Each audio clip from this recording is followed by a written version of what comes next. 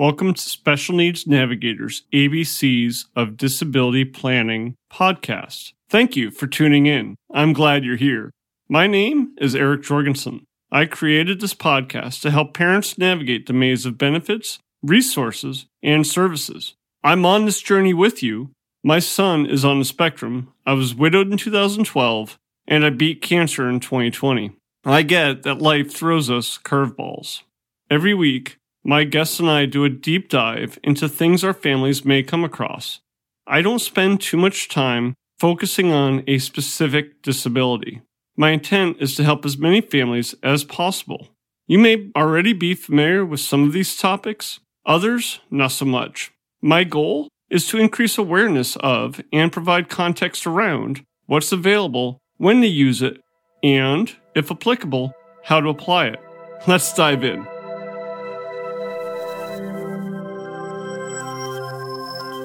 Welcome, everyone. For those of you that do not know me, my name is Eric Jorgensen. I am the founder of Special Needs Navigator.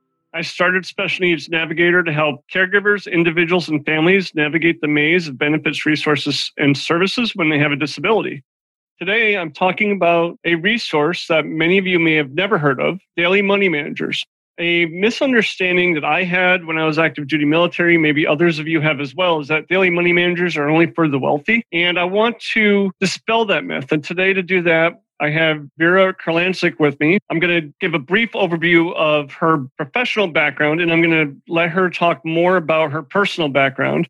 She is the founder of Mindful Money Management. We're going to do the introduction to Vera. We're going to talk about what a money manager does, how they can help you. Then we're going to segue into when do you need to hire a daily manager? And even if you don't need to, when might it be beneficial to take one more thing off of your plate and free up some bandwidth? And then when you are looking to hire that daily money manager, what types of things should you be looking for? Vera's going to give us some tools and a website you can go to do a search to see if there's a daily money manager in your area. So the first thing I want to do is give you a little more background about Vera. As I mentioned, she is a certified daily money manager. She received her certification from the American Association of Daily Money Managers. She also has a master's from Harvard, so she's very, very well educated. And as a daily money manager, she combines her extensive background in analyzing expenditures and healthcare expenses and coverage with what she learns from her clients to examine their expenditures and create a thoughtful plan to assist them.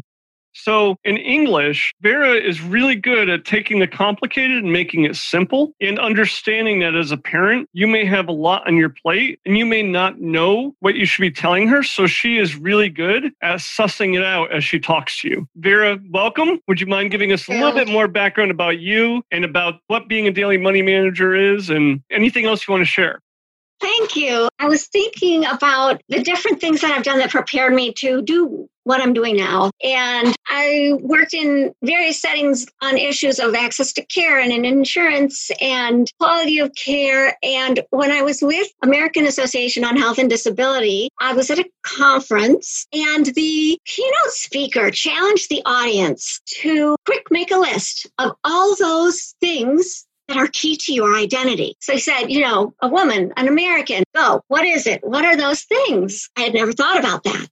And then after people had his list, he said, where's being a person with a disability on your list? And because most people in health policy have a disability, a health policy relating to disabilities. And he said, for me, it's always been in the top 3. He said, the most important parts of myself and how I define myself change in different periods of my life. But having the disability is always in the top 3 because it affects the rest of my life. It affects how I became who I am. And that's really, really stuck with me. And I've thought often about, okay, who am I now? And as we've talked about, if you're the parent of somebody with a disability, it means a whole bunch of things. And it may well be on someone's top 3 because as you have had to do that advocacy work. In fact, at that conference, I still remember it was a number of years ago, having to excuse myself, go into the lobby and call into my son's IEP meeting. And of course, everyone at the conference understood. That's one thing about having colleagues in disability. They understand when you have to be the support for your person with a disability. So I realized that was very important to me, that advocacy and support aspect. And I had the numbers and analytical sense. So I left the policy world and started working with people, individuals. That's a good segue into, how a daily money manager can help people and individuals, be it parents or maybe an individual, a self-advocate, right? Because you don't necessarily have to work with a parent. They're with supported decision-making, or individuals who might have some executive functioning challenges. Doesn't mean they can't live independently, but that's where working with a daily money manager can really help, right? Yes, there are different points in people's lives where they need this kind of help. And the things, money managers, it's almost always a second career. People bring some experience in some life experience, often involving some advocacy and support for someone, to being a money manager, a daily money manager. And what we all tend to do is be involved in bill paying, make sure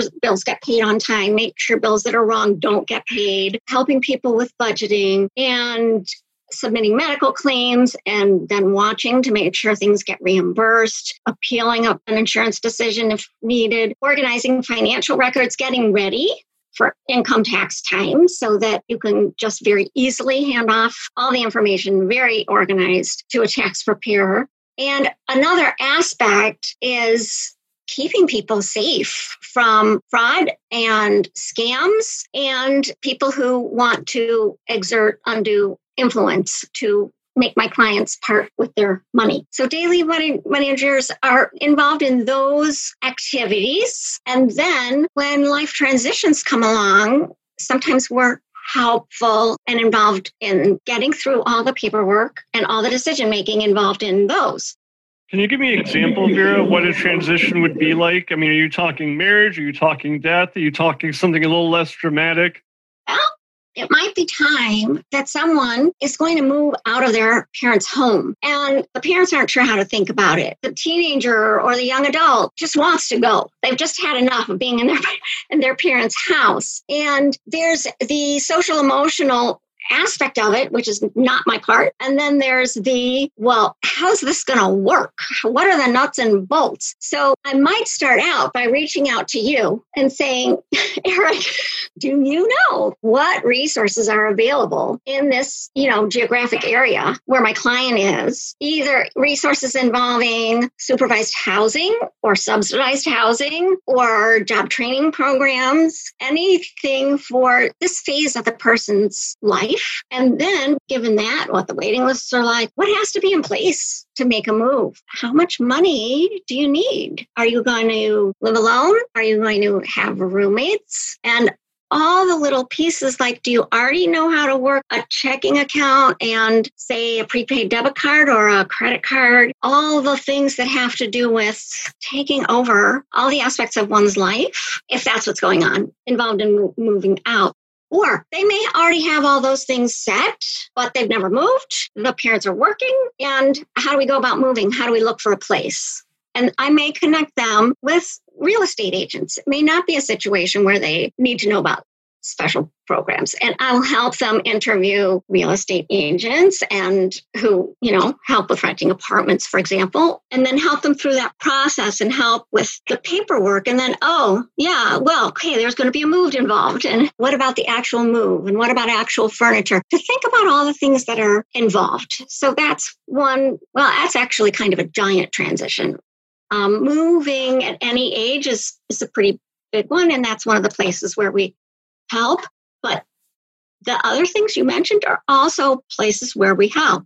When there's a divorce and you need to figure out what your budget is, in Maryland, it's part of the divorce process. And then you need to know how to make the similar decisions to someone moving out on their own for the first time. What can you afford? How are you going to make it work? And it's the same when a spouse dies. And then often I'm helping the survivors after their sibling or their parent has passed and the estate needs to be settled. And under the supervision of an attorney who says, this is what has to get done, I'll make sure it gets done. I'll make sure all of the information is available.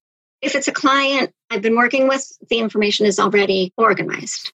those are types of transitions, but some of it is just much simpler, and it's getting together to go through the meal every couple of weeks, depending on the person, every month, and addressing each piece of meal. This is junk, and you don't need to look at it. This is a request for a donation, and we don't know who these folks are. So we're not going to do that. And then talking about that. Oh, do you know who these folks are? So, this is the agency that helps you. So you really want to give them a donation, whatever it is. And then some of them are bills, and just making sure nothing gets forgotten or left out.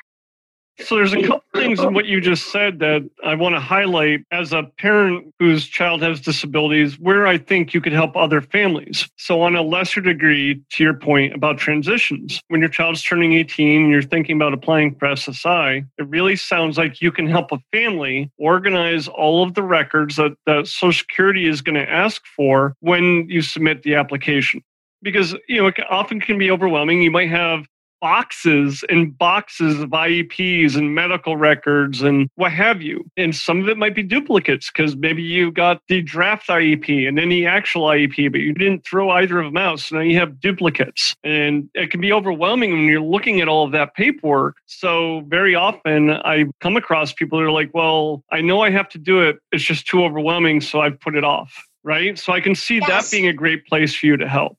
Thank you. That's a good point. And then often there's calls involved. You have to reach, do you need something from the doctor? And you have to find the right person. And their office moved. It just takes some doggedness to get through it and gather. Right. And if you're a single parent, or if you're in a 2-parent household, but both parents are working and. Yeah.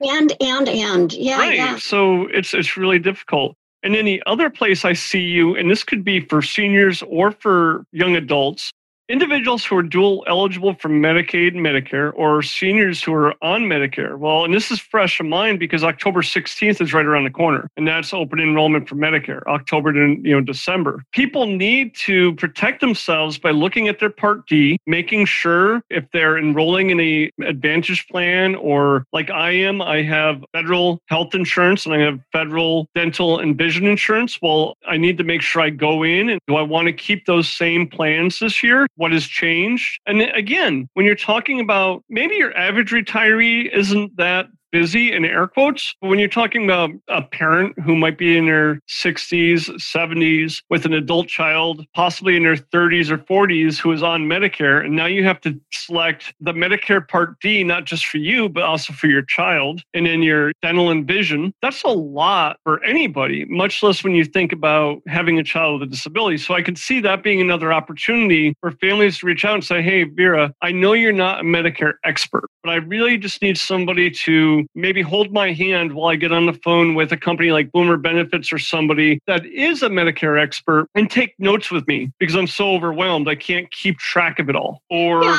there's also, especially in Medicare and also for people getting their benefits through the federal government, there's so many choices. And I say, of course, because to me it's of course, but there's a way to think about it. There's a way to think about what do you need to get out of your insurance? What parts are going to be important to you that are really specific to you? Some people need a small deductible because they're cash flow. And some people can handle a huge deductible and a huge copayment because cash flow is not their issue. And if they get hit with a big medical bill, they can handle it. And what kind of care do you think you might need the most? And is it going to be outpatient care? Or is this somebody who kind of is in and out of the hospital a few times a year? Because the plans differ on how they cover these things. So yeah, you are giving a great example. It's things I come across all the time, Vera. And I want to make it clear that you're not the Medicare expert, but you are the person to make sure the family or the individual talks to a Medicare expert, because I'm guilty of this too. I'm too busy. I will get to it. And then by the time I finally get around to getting to it, I've missed open enrollment. So now I'm stuck with whatever I had before. Okay, I'll just make it work. And it doesn't have to be that way. Having somebody as an accountability partner, it can be pretty powerful. I personally think we all need accountability partners, right? Oh, yeah. On the screen here, we have filing insurance reimbursements. This is huge. I can't tell you how much money I have just ignored because I would get something and say, oh, you can file this with your insurance to get reimbursed. Yeah, it's going into circular file. This is a little sore point for me also, because when I had young kids, and everyone's kids are very different from each other, and I had multiple kids with special needs who needed different things, and then their issues, like the one who really needed structure and needed quiet, and then the one who had to have constant stimulation. So she would pick on the other one. And it was really, really hard. It was an extremely difficult part of my life. And it was just trying to get for each kid what they needed and being a good mom, which included taking them to occupational therapy or mental health counseling or all these services, many of which were out of network.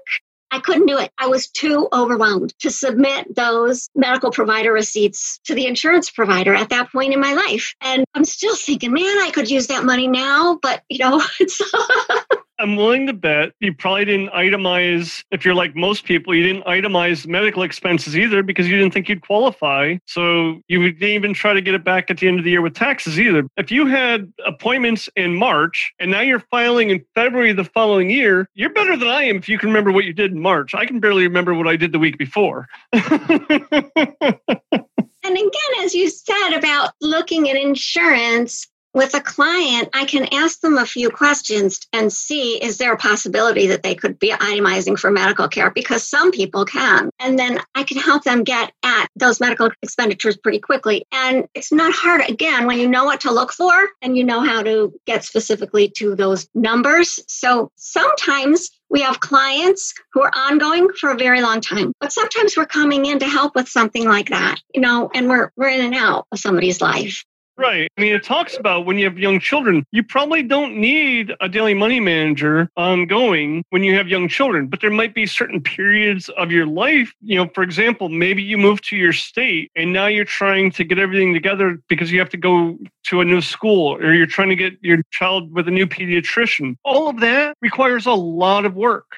Right. And you're also changing your car registration and your voter registration. And your insurance company has to know, do they cover you in that state? Do you need new insurance? But the school thing is hard. And then there's surprises because what different school systems do for your kids is so different. And I just can remember sitting in some meetings kind of with shock and horror because I was like, but in Pennsylvania, they did this for my kid. And they're just like, no, we don't do that here. Right. Yeah. And that's where you might connect somebody with an educational advocate or an attorney if they need it. What I'm hearing you say is not everything to everybody, but what you are is when they come to you, you can do your specific skill set, but you also have a very large network. And this is probably true of a lot of daily money managers because this is what they have to do, right? Also, we learn from our clients. So we may have a client who has a really good attorney who's helped them with working with the schools. And so, we meet this attorney. That attorney becomes a treasure to another client. We touched on adult children seeking increased independence when they move out of the house. You explained that. But it can also be, as parents, let's say an individual is using an agency and they're living in a residential with an agency. Well, they still have money that they want to spend. They still have things they want to do. And it's not really the agency's job, although I think some agencies will monitor bank accounts and stuff. But you might want to hire somebody to oversee that agency, or you might want to have somebody help the individual with their ABLE account, depending on what the person's capabilities are. And the same with the self-advocates or siblings, right? I mean, this is all the intent with all of this that I'm trying to convey to families is it's another way to help your child or loved one be as independent as possible and free up more of your bandwidth. The other issue that comes up, I've had a number of clients who have had trusts. Well, a trust needs trustees. Mm-hmm. And the parents had been the trustees. And then they're no longer doing it anymore. And the next in line trustees are the client's siblings. And it has totally changed their relationship. And they want their old relationship back because their relationship now is always talking about money. The client feels invaded. If the client feels like they have no privacy because their brother or sister is asking them what they spent their money on and is always telling them they're spending too much and the client doesn't know why. And for both parties, it's satisfactory because it changes their relationship. Money becomes this huge part of it where it used to have no part. So when I help a family like that, the sibling is still the trustee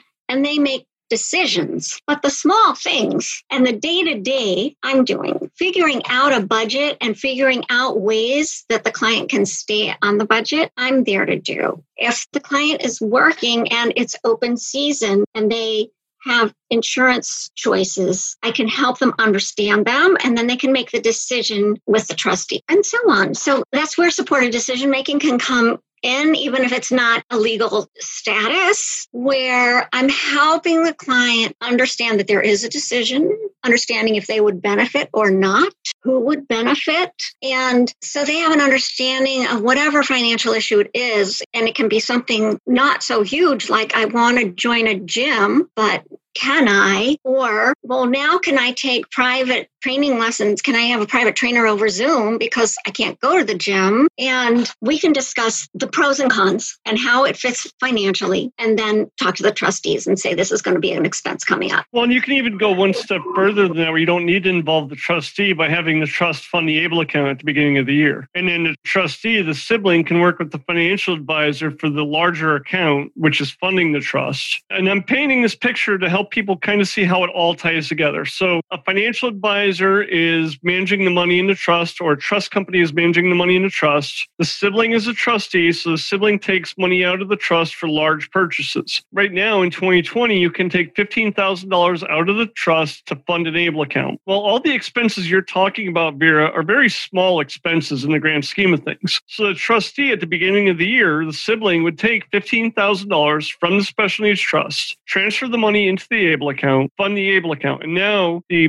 person with this disability is the owner of the ABLE account. So that they are responsible for the money that's in the ABLE account, not the trustee, unless the sibling is legal guardian. But let's just say the beneficiary who is the owner of the ABLE account. They hire you, and this is where the trust may pay you or the ABLE account may pay you, because daily money management could be a qualified disability expense because it's helping them live independently. So they hire you to come in maybe on a monthly basis, 1 or 2 days a month or something, or whatever your project type of format is. They hire you to come in, you help the beneficiary figure out that month's budget. The money comes out of the ABLE account. The sibling doesn't care what comes out of the ABLE account because it's the individuals. Think about it like when you're a married couple, right? A lot of spouses will have different buckets of cash where go do what you want out of that cash. I don't care. We have our joint account, which is for big purchases for the house. And then you have each spouse has their own little bucket that they go and spend whatever they want. So if you go out and you buy, I don't know, like a fishing rod or something, or you go out and you buy a necklace or, a new Instapot, who cares, right? It could be the same idea for a trustee and a beneficiary when they have that ABLE account. And I'm just trying to paint a bigger picture, and I'll do another webinar where I talk through this with slides to create more of a visual. Okay, good. I look forward to that. Am I right? That's what you were saying? Yes, it is. And you're also right that in this specific case where because of COVID-19, there was a change from going to an exercise class to, well, can I work with somebody privately? We did not involve the trustee. But I was able to say, because I knew their monthly expenses, I was able to say, yes, you can afford it, even though it was going to be, you can afford it, which everybody's disability is different. And some people really aren't able to distinguish between a small purchase and a large purchase. So I have some clients who they just know they don't want to overspend. And so if they're buying anything unusual, they'll just give me a quick call and they'll say, can I buy this sweater? And they'll say, can I buy this new iPad? Now, those are, they're a different level of spending in a given month, but to them, it's kind of the same. They're not their routine expenses. So they don't have a framework for telling it. Rather than giving them a framework, sometimes it's just easier to say, just call me. Most money managers will do that. We're kind of available a lot. It's not only when we have an appointment, but for quick questions, we're available. When you're thinking about hiring a daily money manager, what do you want people who are considering hiring a daily money manager, what do you want them to be looking for?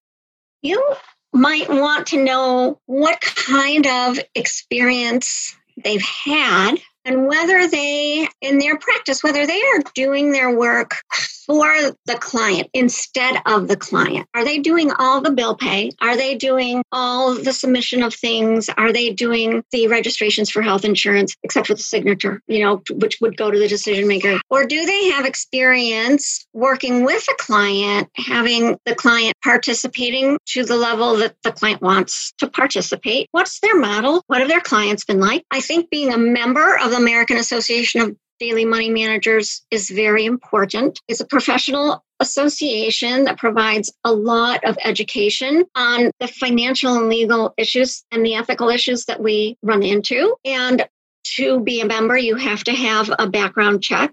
And there is a certification that American Association of Daily Money Managers offers. To be certified, you have to have a certain amount of hours of work, which tends to be something between 2 and 4 years of experience. And then there's a lengthy exam to sit through that covers kind of all these aspects that we've talked about. So there is that differential. Some people are certified, some people are not.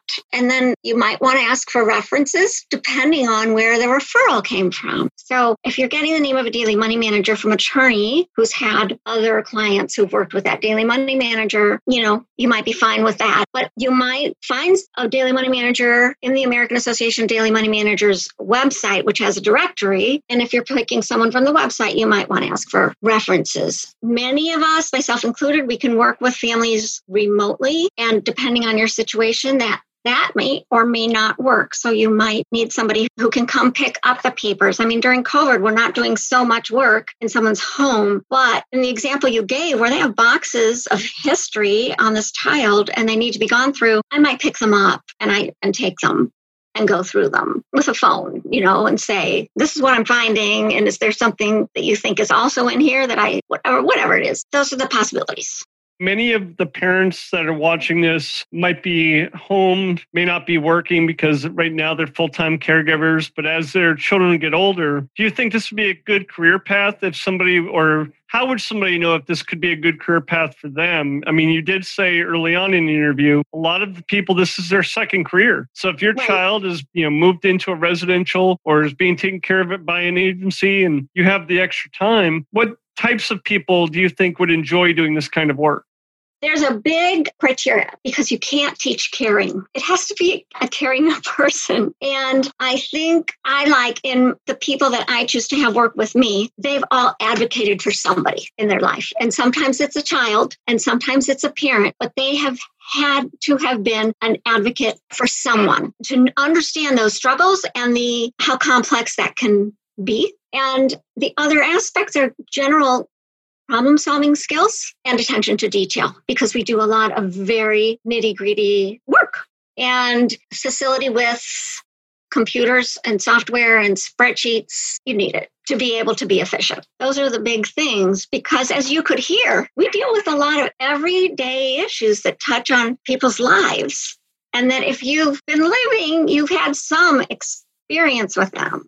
Right. And is there anything that I should have asked you that I didn't, or anything that you want to make sure we get captured, or the one takeaway, if nobody takes anything else away, what you would like them to take away? Yes, that when you have a loved one with some independence, with some control of their money, it's important that someone be coaching them on avoiding scams and people with ill intent constantly. And that someone be checking their accounts to make sure somebody hasn't gotten in there.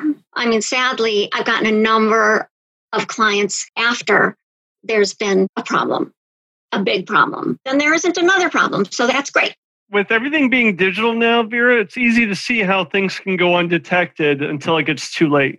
Because most of us are very busy. We have our daily routine, and that daily routine doesn't usually involve going to all of your websites to make sure there's no fraudulent charges, right? Back in the day, we would get a paper statement. Some of the younger people out there may not even imagine this, but you would get a paper statement and you would review it and see if there was anything, wait, where did that come from? And nowadays, you don't even think about it, right? So this is how to get a hold of you. We have your email, your website, and your phone number. I'm going to include all of these in the description for this video. You did mention you work with a couple other people, correct? But all of them are accessible from the website. One thing I want to add to what you were saying when you're interviewing the daily money manager, asking about their experience, asking what type of work, whether they work for the client or with a client. I also want to, and I say this with pretty much anybody that you're going to work with, make sure there's chemistry. And I don't mean like boyfriend, girlfriend, or boyfriend, boyfriend, or girlfriend, girlfriend chemistry. I mean, you really have to feel like this individual you're working with gets you. And you can trust them and you can be open with them. I think that's across the board, from an attorney to a banker to a daily money manager to me as a special needs navigator. You have to trust and feel that whoever you are sitting across the table from gets you and understands you. It's a very good point. And it is definitely applicable here because people's money is very personal. And it's a very intimate conversation if you're talking to somebody about how they're spending their money. And I know a lot of daily money managers, and sometimes we are referring clients to each other for the reason you're describing, that we can see that it's not clicking, and they're never going to be fully comfortable with us. This has been awesome, Vera. Thank you for making the time. I appreciate you coming out. I'm sure we'll have additional conversations. Thank you, Eric. I always learn something every time I talk to you. Thank you very much. You're welcome.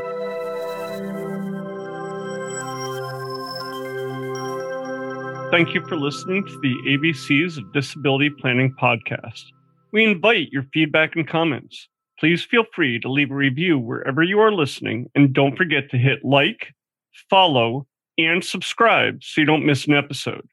For more information, please visit us at www.specialneedsnavigator.us.